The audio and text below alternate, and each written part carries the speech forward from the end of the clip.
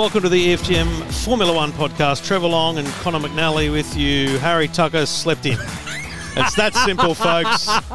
He's just sent a message saying he went for a two-stopper and his pit crew left the right rear hanging and he missed his alarm. So it's simple as that. It is simple. Harry missed a cracking good race. I don't even know where to begin. I think it's the same as last week.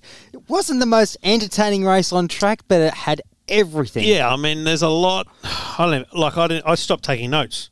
I stopped taking notes because it was that full on. Daniel Ricciardo, driver of the day though, and much deserved, finished fourth from eighth. Look, we had 2 red flags. Let's put it to you that way straight up. If you haven't watched the race or the KO Mini, which 30 minutes, I don't know how they'll get it all in, to be honest. Yeah. It's solid amount of action to pack into the 30 minutes. This is the latest we've ever recorded. It's 1:37 a.m. Normally I'd be uploading at this point. So exactly. It's a very, very, very, very long, not long race, but long racing window because of a couple of red flags. So look, and we will, after we talk Formula 1, we'll definitely talk F3 because Aussie Oscar Piastri has won the F3 championship, and that's a big win. Massive win. We'll talk about that weekend shortly as well. But Connor, it was an interesting one because over the weekend, this is obviously a brand new circuit, Mugello, that we've never been to before apart from some practice, some testing, but, predominantly this is a MotoGP circuit. Very much. And every time you see a driver being asked about this circuit this weekend, they've loved it. This is a beautiful circuit. They love the twists, the turns, the high-speed turns, and all that kind of stuff. So it's exciting to see a new circuit like this. Absolutely. And you look at the topography of the circuit, it is carved so beautifully into the hillside of the Tuscan region. Just magnificent. Main straight, like a river in the bottom of a valley, and then both kind of wings of the track up on the hill, so you've got undulations as well. So it's a beautiful track in that sense. There was a fair bit of concern coming in that because it's pretty much a MotoGP circuit, it's narrow and there's not a lot of width available to the drivers in terms of where to pass and where to drive and things. But it was always going to be the case that with one long straight, DRS was going to play a huge factor here. And I think this race was actually an example of excellent use of DRS, excellent implementation of DRS, don't you think? Because it wasn't ding-dong. If you were faster, DRS helped you get past, but it didn't help the person then come back at you. So I think it aided the people who needed to be aided by it. I think it was a great implementation, full stop, across all the classes this weekend. I think we saw some magnificent passes both on the inside and on the outside. So... yeah, and just the fast and free-flowing nature of the racing just made it really, really entertaining to watch. As I said, maybe not as close as everyone would have liked, but it provided lots of entertainment. So I actually said to you before the race, I said, I feel like this is the race. Every single week we sit here and go, it's going to be action on the first corner, and it never is. It's been a very disappointing. We've actually had a very low attrition rate on the opening lap of pretty much every race this year thus far. Yeah, absolutely. And I said this could be the one, and it did. And not because of the circuit, but it is new. But because watching the F2 and the F3, you saw a little lines being taken. There is basically 2 lines inside and outside of turn 1 that there was a lot of potential there for that action, and we got it. We absolutely got it. Max Verstappen on the grid. From the lap to the grid was fine, but on the grid, his team spent a lot of time with the covers off, cooling the car, working in the very back of the engine area, and the team was like, "Oh no, it's cool, cool." But mate, off the line, he actually got a cracking good start. He was beside Lewis. Yeah, Valtteri off the line leads. But Lewis, not a bad start, but Max right up beside him, and then in the second phase, as they describe it, Max's car just lost power. Yeah, it just lost power all pretty much straight away, and we thought, okay, well, there's no panic because remember what happened during the Hungarian Grand Prix when he crashed on the formation lap, and they had to work on the front left. It wasn't quite that bad, but there was serious activity around the car. And then everyone thought, oh, no, it was all calm and everything. But as soon as that second phase at the start happened, he just fell right back, and Max was complaining on the radio that there was something horribly wrong. Yeah. And he was on the radio. You could see it on the replay. He was on the radio button into the first corner saying we've lost power. There was no way in hell he was going to survive the entire race like that. I think he would only last the first couple of laps, and that would have been it. I think they would have retired because it was clear that he didn't have power. Yeah. And in the end, that decision was taken out of his hands before they even got to turn 2. It took a long time for us to see what happened because it required a lot of replays, and I do feel like it was a disappointing effort by the race director, the TV director this weekend. Yeah. It took a while to show us the stuff, but basically, Pierre Gasly got a bit tight on Kimi Räikkönen. Pierre was on Kimi's right-hand side, bumped into him, and pushed and essentially removed all ability for Kimi to brake and have traction, which then when Pierre kind of freed up Kimi, he then went straight into the back of Max, and that put all three of them out into the gravel trap. It didn't put Kimi out of the race. You would have thought in such a situation he would be out, but he wasn't. He went kind of just on the edge of the gravel, but his wing was broken, and he went around everything. But Max and Pierre were out.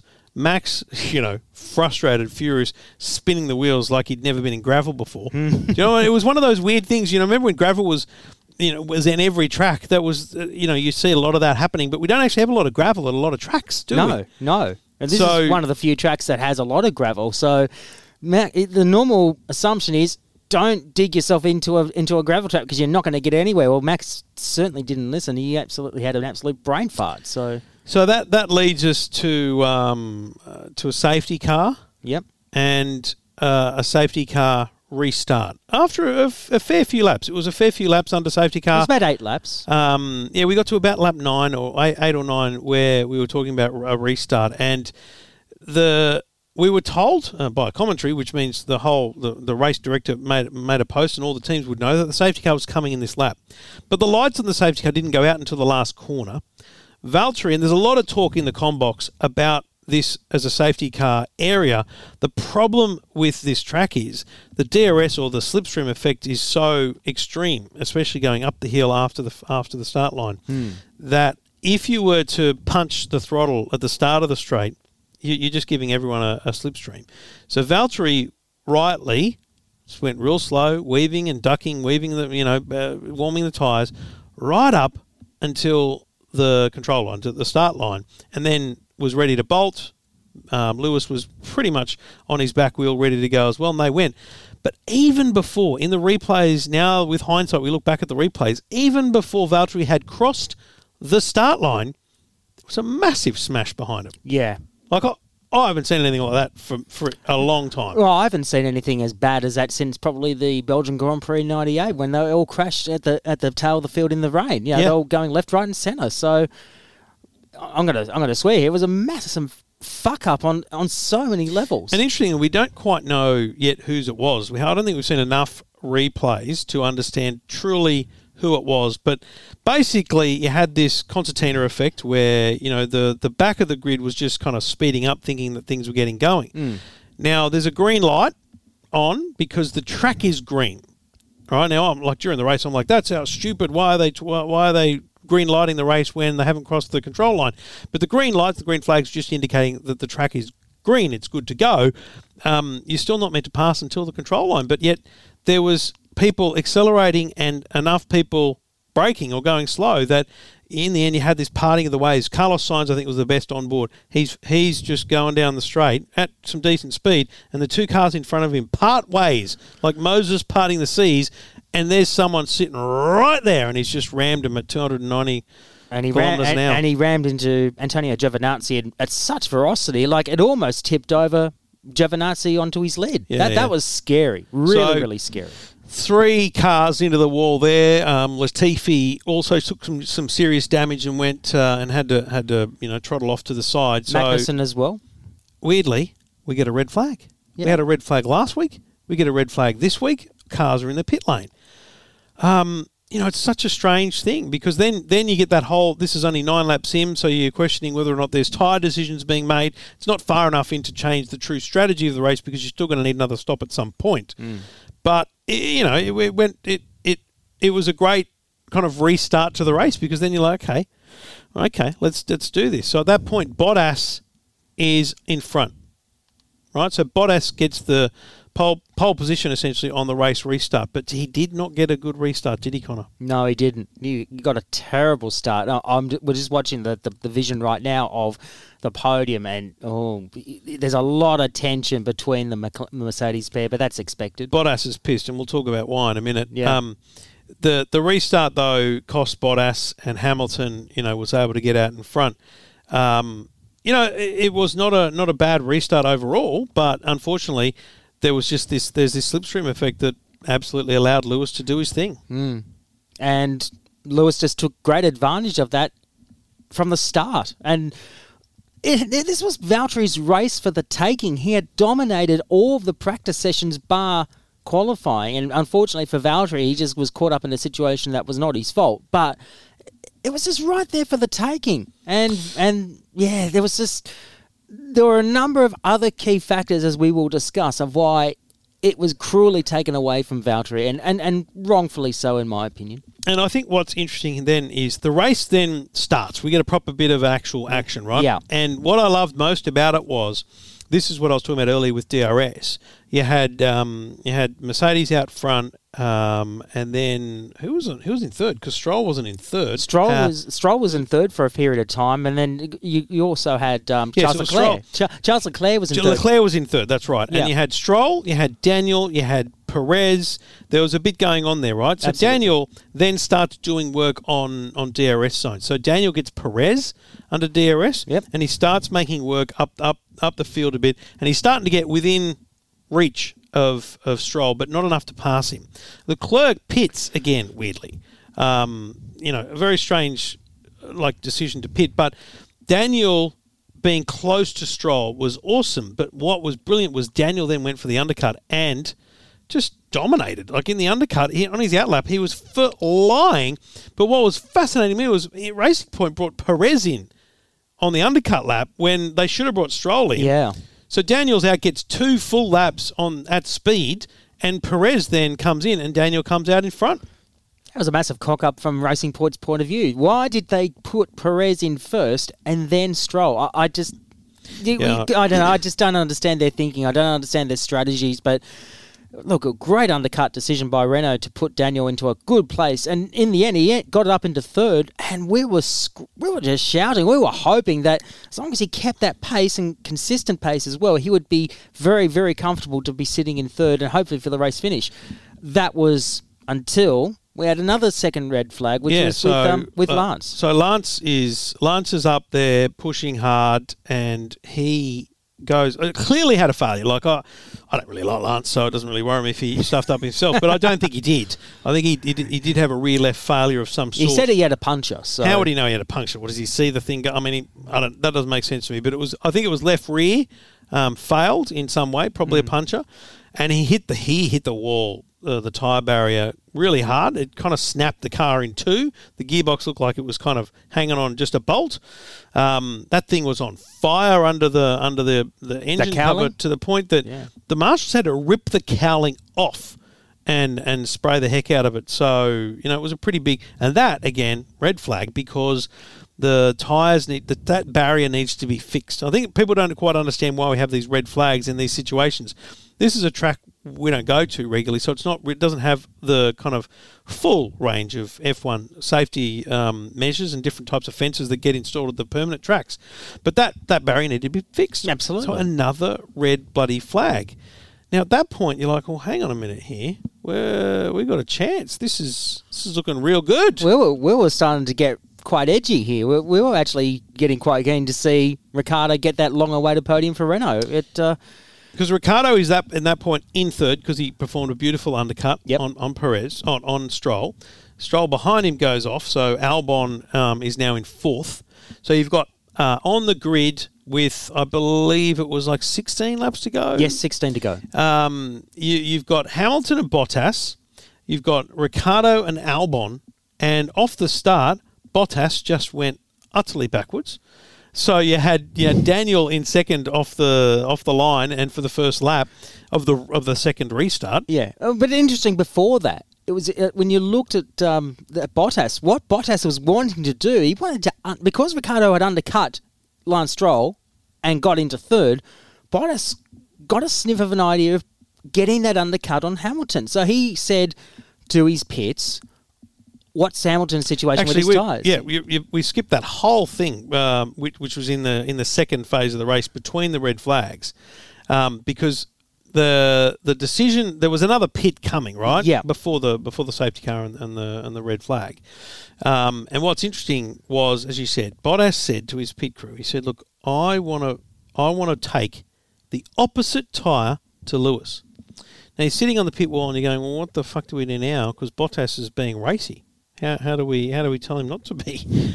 And I'm going to say there's no way this wasn't a team decision. They went, "It's real easy. Just tell Bottas he has to pit first. Tell Lewis his tyres are fine. Tell Bottas his aren't." And Bottas pits, they give him hards, so they don't have to give Hamilton the opposite because he didn't ask for that.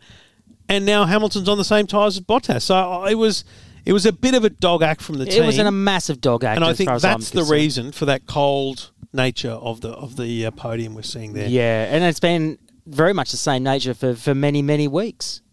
It's pretty racy. It was a good race. In fact, it's very disappointing. The last 10 laps were actually pretty plain and boring. Yeah. Which, frankly, everyone expected. Even my son said to me, I think this is going to be a first lap, last lap kind of deal. Despite the fact we had some good Formula 2 and Formula 3 races, they're always better than Formula 1. So they would have to have been spectacular for Formula 1 to have followed suit.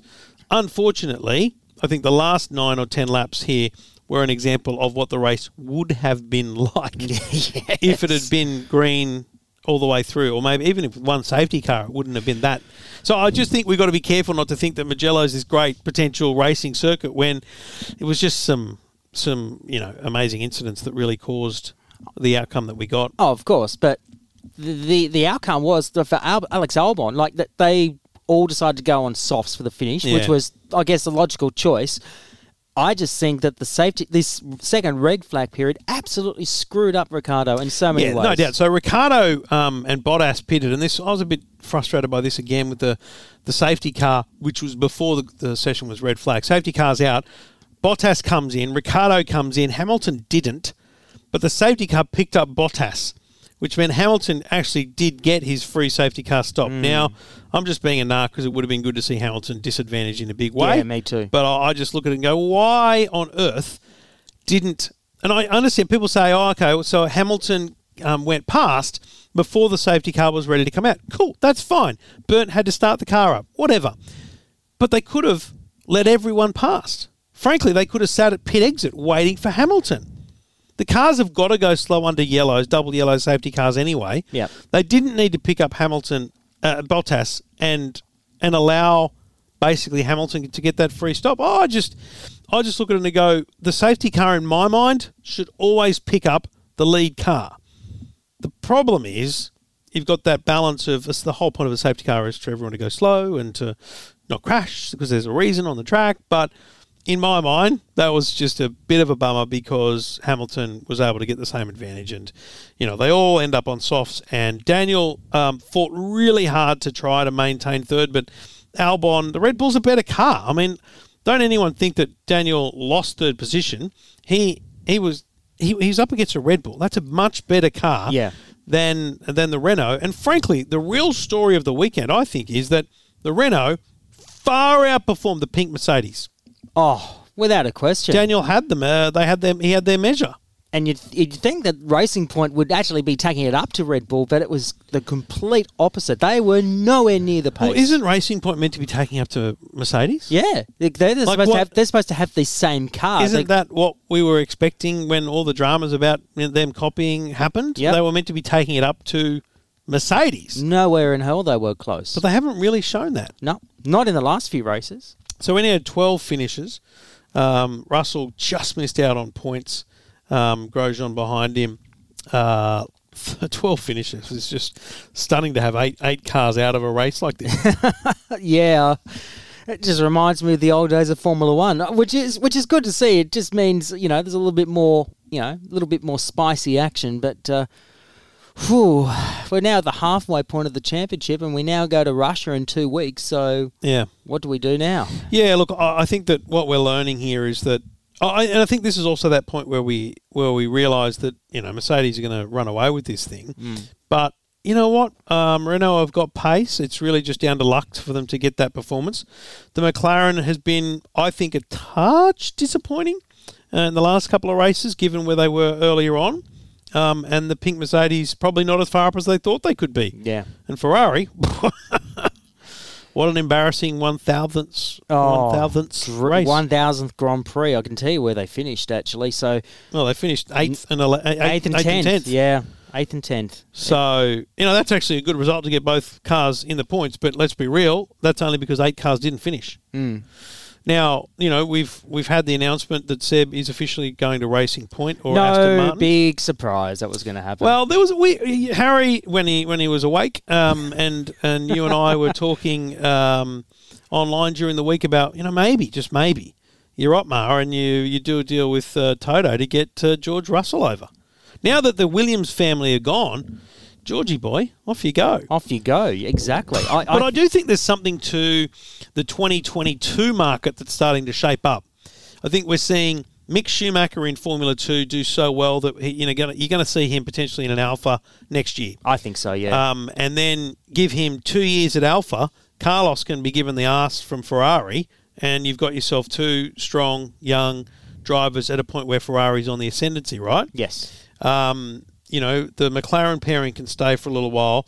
I think Bottas, next year will be Bottas's last. I mean, you've just got to move him on and bring George Russell in because you've got to create a future for Mercedes. Yeah, you'd be crazy not to do that. So and Bottas will find a place on the grid. There's no, someone like a private Williams would happily pick up Bottas, I think, in 2022. They'd be happy to take him back. Yeah. Say goodbye to Kvyat. Let Gasly run the AlphaTauri team in terms of be their lead driver.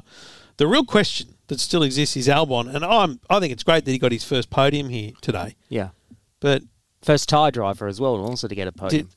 Did he really prove this weekend that he was, that he stepped up to the mark?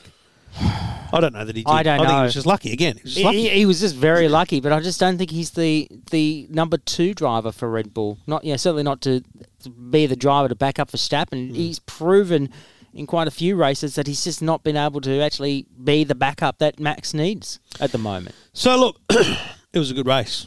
I enjoyed it. I enjoyed that race. There was a lot of us leaning forward at restarts. There was a bit of standing up and excitement. There was a bit of send it from a few drivers. I don't think Daniel would be disappointed with 4th because it was Albon, it was a Red Bull. I think Daniel would have loved to have beaten a Red Bull and gotten that 3rd place, but I think realistically that's a good result for Renault. Have you got Constructors' Championship? I'm trying to get them up right now. Because I think that's what's really interesting to me is where that sits now. I think that you've obviously got Mercedes going to be the Constructors' Champion. Yeah, no doubt. Red Bull 2nd. But, Racing Point not doing as well as you thought, plus they're penalised. And, the McLaren, AlphaTauri, Renault result is still, I think, a fascinating one to watch, But the problem for both Renault and McLaren is they both had only one finisher in the race today. So okay, here 2 points. Here we go. 2 finishes would have been better. Here we go. So constructor standings right now: Mercedes way in front, 325 points. Red Bull 173. McLaren in 3rd on 106. Racing Point 92. Renault 83. Okay. They're in 5th, so they can definitely catch Racing Point at this stage. Yeah. I mean, I don't know how well that'll play out for them on the circuits that are left and whatnot. Yeah, and Drivers' Championship at the moment, Lewis Hamilton's got a 65-point lead over Valtteri Bottas, and Max, well, he can't win the championship now, 110 points, so he's about 80 points behind Lewis. Lando is in 4th still on 65. Albon now in 5th on 63.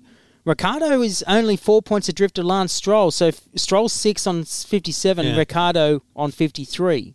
But Ricciardo, more importantly, is ahead of Charles Leclerc, who's on 49. Now, Sochi in 2 weeks is an earlier race, so it's a 9 p.m. start here in Australia. Yep. Which is nice. It'll be nice to get a decent sleep after that one. That'll be very weird. Yes. But it could also be the most boring race in the history of Formula One. Yeah, I know. But the comfort is we're now at the halfway point. The next race we go to after Russia in 2 weeks will be the Nürburgring, and the Nürburgring is usually a pretty decent race for, and the track is pretty good as well. Yeah. So Russia is coming up. Nürburgring. And then we go to Portimao in Portugal for the Portuguese Grand Prix. I'm sure I heard, was it Portimao that Hamilton was saying earlier was another new track that Correct. was like this? Yes. I think he was saying it was kind of a, real exciting driver's track like this one. So yes, that's a good feeling that there's something new happening. I look forward to San Marino personally. I look forward to the event going back there. Yeah. But San Marino, I'm looking forward to that. That's at the end of October. So yeah, we've got a bit of a way to go for that. But look, a good race, a good result for Daniel in fourth, and I think disappointing in some senses, but I think a good result overall and not a bad way to finish the weekend. Four places up from where you started. You can't be unhappy with it. And pretty decent. Do you know what? Bottom line, he showed again he's a freaking good driver. Oh. Do you know what I mean? Like I think that's the thing about what I look with Daniel, and I think that this is why I'm excited about next year, because I think Norris is just as good a driver. I think they will literally push each other in the same way that that a Seb Webber or a Max Daniel was. It's actually equal. It'll make things more exciting, I reckon. And I think so, absolutely. So look, that's exciting, but really the most exciting thing this weekend was in F3 for Australians. There's a lot of Aussies in the F3. But Oscar Piastri had the chance to wrap up the championship this weekend.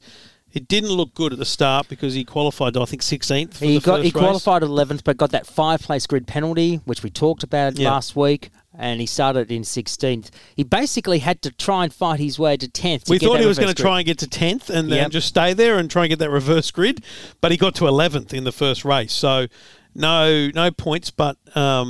and that allowed Sargent to gain some points because I think he finished 5th. 5th overall, yes. Which also meant that Sargent would be Speaking of Australians, there's Daniel. 6th. So Daniel's jumping on a Sky News, Sky Sport F1. I should pause it. So did I work out last week you can't pause bloody KO? Is that what I worked out? I think.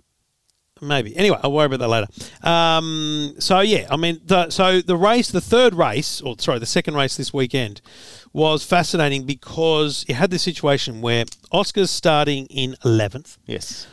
Logan Sargent is starting in, I think, 6th because of the reverse grid. That's right. And Portimao, is that his name? No, Theo Pourchaire. Theo Pourchaire had started in 8th, and he basically put himself into a strong position. That's right. So we had 6 drivers mathematically that could win the championship, whittled down to 3 for the final race. What we knew was that with Lawson and Piastri even on points, we just needed Piastri ahead of Lawson. And we needed him to be very close to Theo because, very hard for Theo to score 9 or 10 points if Oscar's right behind him, basically. And we sat down to dinner. The race was at 6:30, and Harry's only 8 turning 9. Jacko's 13, turning 14. They're massively into it. And the good thing is they're very easy to spot, these drivers. Oscar's a number 1 on the car, and Logan's a 3. Yes. They look the same. And poor Logan got pushed out on the very first lap. Just bad luck. It was genuinely bad luck. I think it was genuinely a racing incident too, but mate, the sound in our kitchen was loud. Very, very loud. Yes. Because at that point it's looking very good, but the problem is Theo then pushed really hard and got to 4th behind his teammate. Oscar in kind of 10th or 11th behind his teammate Vestry. And the problem is, in F3, they're not really teammates. No, they are driving for the same team. We know teams being, team orders being, Bottas and Hamilton, talking to each other. But Oscar brings money to the team and gets his drive. He doesn't give a rat's what Vesti's doing. Same with Theo, right? Yes. So if you're in front of Theo and you're about to get your first ever podium and your team gets on the radio and says, mate, can you let him pass? You go, no, mate, I don't want a podium. So in the end, Theo did get passed, and as did Oscar. Oscar ended up getting a couple of places up, including one Lightning McQueen style at the checkered flag with the tongue out. And, mate, the kid won the F3 championship. He got to 7th place. So basically, Pourchaire got into 3rd, which meant he had enough points to win the championship. But, Piastri just drove like it was the last race of his life and got he gained enough points to get ahead of Pacher, and in the end, he crossed the line in 7th place, right on the line at the final lap, and took the championship, which was an amazing performance. Now, it's not actually described as a world championship, I should be clear, but, let's call it a world championship because this tweet I loved earlier from Tristan Spooner says, Australia's first FIA Open Wheel World Championship, Alan Jones won the World Championship in 1980. Yeah. And Australia's first Open Wheel Championship of any kind since Will Power won the IndyCar Series in 2014. It's pretty. Well, it's actually a really big deal. I think it is a massive deal, and I want people to understand how important this championship win is for Australians in the world motorsport scene, particularly in open wheelers. Yeah. We haven't had a world champion Formula One-wise since 1980 with Alan Jones. And yes, we've had David Brabham. Yes, we've had Mark Webber and Daniel Ricciardo. They've got close, but not quite close enough. What we have seen with Oscar Piastri in the last couple of months is probably a driver that deserves to be in Formula One in due course. I think he's got the potential to definitely be a world champion. Now, we should also temper that with, this doesn't mean he's racing Formula One next year, right? No, there's a Renault Junior Academy, so there's a pathway for him. He's also managed by Mark Webber, so there's doors to be knocked on very easily, and doors will open very easily for him. Yes. But, it's a pathway that, could be a 2022 if you wanted. So let's look at it this way, right? A potential pathway. By the way, I'm pretty sure he scored enough for a super license points now to qualify for a super license. So he could race Formula One next year. I think this championship gave him just enough points. I think so year too. This year's result. Look, I think, to be quite frank with you, he'll get a test drive. He'll do some testing next year. I would like to think he'll do some Friday runs next year. He'll do March testing next year with Renault because he's a Renault driver. Yep. But the other thing is that what you'll see next year is you'll see all these seats open up and change drivers and stuff. But I think what will happen is that you've got Fernando Alonso coming into Renault next year, right? Yes. Now, Fernando's not going to wait 1 year. He's going to want 2 or 3 because he's going to want to drive that 2022 new regs car, right? There's no way Fernando's coming back for 1 year. Am I right? Absolutely not. So Fernando's locked in for a couple of years, right? Esteban, I think, is going to be proven to be a complete useless heap for Renault. He's already starting to prove to be useless. Put him alongside Daniel and you're like, okay, so he's not doing as well. Put him alongside Fernando, you're going, he's not a champion, right? He's not going to be. So that's when you go, like in 2022, that could be Oscar's drive. I think next year you have to put Oscar in a Formula 2 car. Yeah. Without a question. It'd be crazy not to. And I think this will be a great confidence booster for him. I think he will do just as well in Formula 2, if not better. Yeah. We've seen Mick Schumacher do really good things in Formula 2 this year. And there's no question in my mind he is going to make it into Formula 1 next year with Alfa Romeo. Now, look, I chose not to try and pester him for a chat tonight because I thought the bloke's just won the championship. Also, who knew this was going to go this long?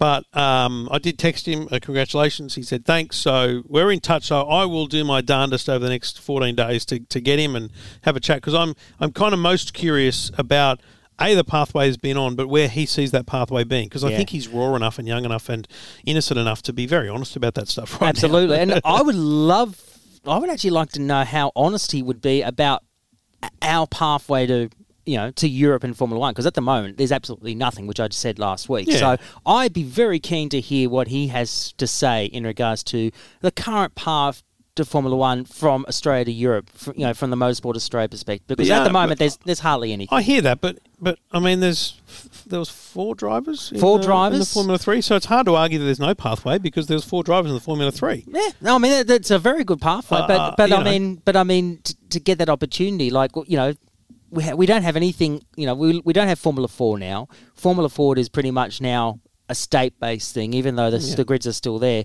So and no one's really going to jump from karting into, say, S5000 because that's a massive jump. So I think we've gotten to a point, I'll be honest with you, we've gotten to a point where if, I never have the money to put my kids in karting, so it's quite an expensive sport if you want to do it well, right? You've got to have tens of thousands of dollars over the course of a year. There's no way I ever had that. But if you had a 4 or 5 year old who looked like they could steer and they're doing all right at the age of 8 and 9 and 10 and 11 in karting here in Australia, you've simply got to pick up as a family and invest in going to Europe now. That's It's very much like those that are trying to do MotoGP.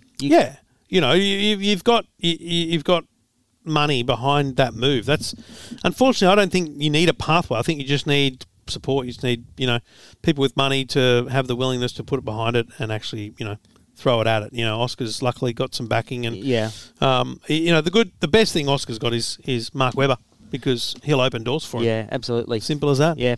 So he's the champion. He does that series is over. Formula 2's still got another 3 rounds to go. I should mention also Alex Peroni finished in the top 10 of the championship. So that's a great effort by the Tasmanian. So the orange car with the Bluntstone and the Tasmania sponsorship. For Campos did very Racing. well. Yep. And the other thing we should mention is Mick Schumacher. Yes. Did very well in the F2. He's leading the championship now with a few races to go. Let me have a look. Yes. And there's a couple of things I want to mention about Mick. Firstly, holy shit, he got into his dad's 2004 World Championship winning car and did, it seemed like 4 or 5 laps of the Mugello circuit, and it was the best sound I've heard, since the turbo hybrid era. It was awesome, and he's doing very well in the championship, and it would not surprise anyone in the paddock to see him in. It was actually Matteo Binotto is on the record as saying we need to prepare him for Formula One. So it seems very clear to me that Giovinazzi's out, yes, and Schumacher's in. Well, he's leading the championship by about 8 points going into the next couple of races. We've got Sochi in 2 weeks, and then there's a massive break before they go to Bahrain at the beginning of December. I just can't imagine Mick Schumacher won't be in an Alfa Romeo next year. And here's the thing: what I do is I leave Kimi there, and you leave Kimi with Mick so that you've got an old head, and Kimi would genuinely, I believe, guide him and help him. Like he would support him through the year. That's why you keep Kimi on board for one more year or something. For one more year, just to help guide Mick through the whole thing. I've stuffed up the TV. I'm trying to get it to pause so that I could watch the Daniel Ricciardo interview. But anyway, I think that's really exciting. I think the grid for next year is still so open. It's still open, but it's starting to settle itself down. There's a few little cubes coming into place, so it's pretty cool. Oh, I'm looking forward to next year. All right, well, Sochi 2 weeks time. In 2 weeks, earlier start. So we get a week off and then come back. Harry won't have to 2-stop that. That'll be a 1-stop. Wake up, Harry. Wake up. Oh. Is it wrong that I didn't? I mean, we got to the point where the formation lap was on, and I said to you, listen, if he rings now, I'm not opening the gate to let him in. No. So it was very simple. And the thing is, I've only sworn once tonight. That's how bad it is. It's just unbelievable. All right, people. Thanks for listening. We'll be back again straight after the race at Sochi in 2 weeks from now, and there's still plenty more Formula One action to come. We've got 3 more months of this. Oh, Jesus Christ. Feels like a long time. Connor, I'll see you in a couple of weeks. You too, mate.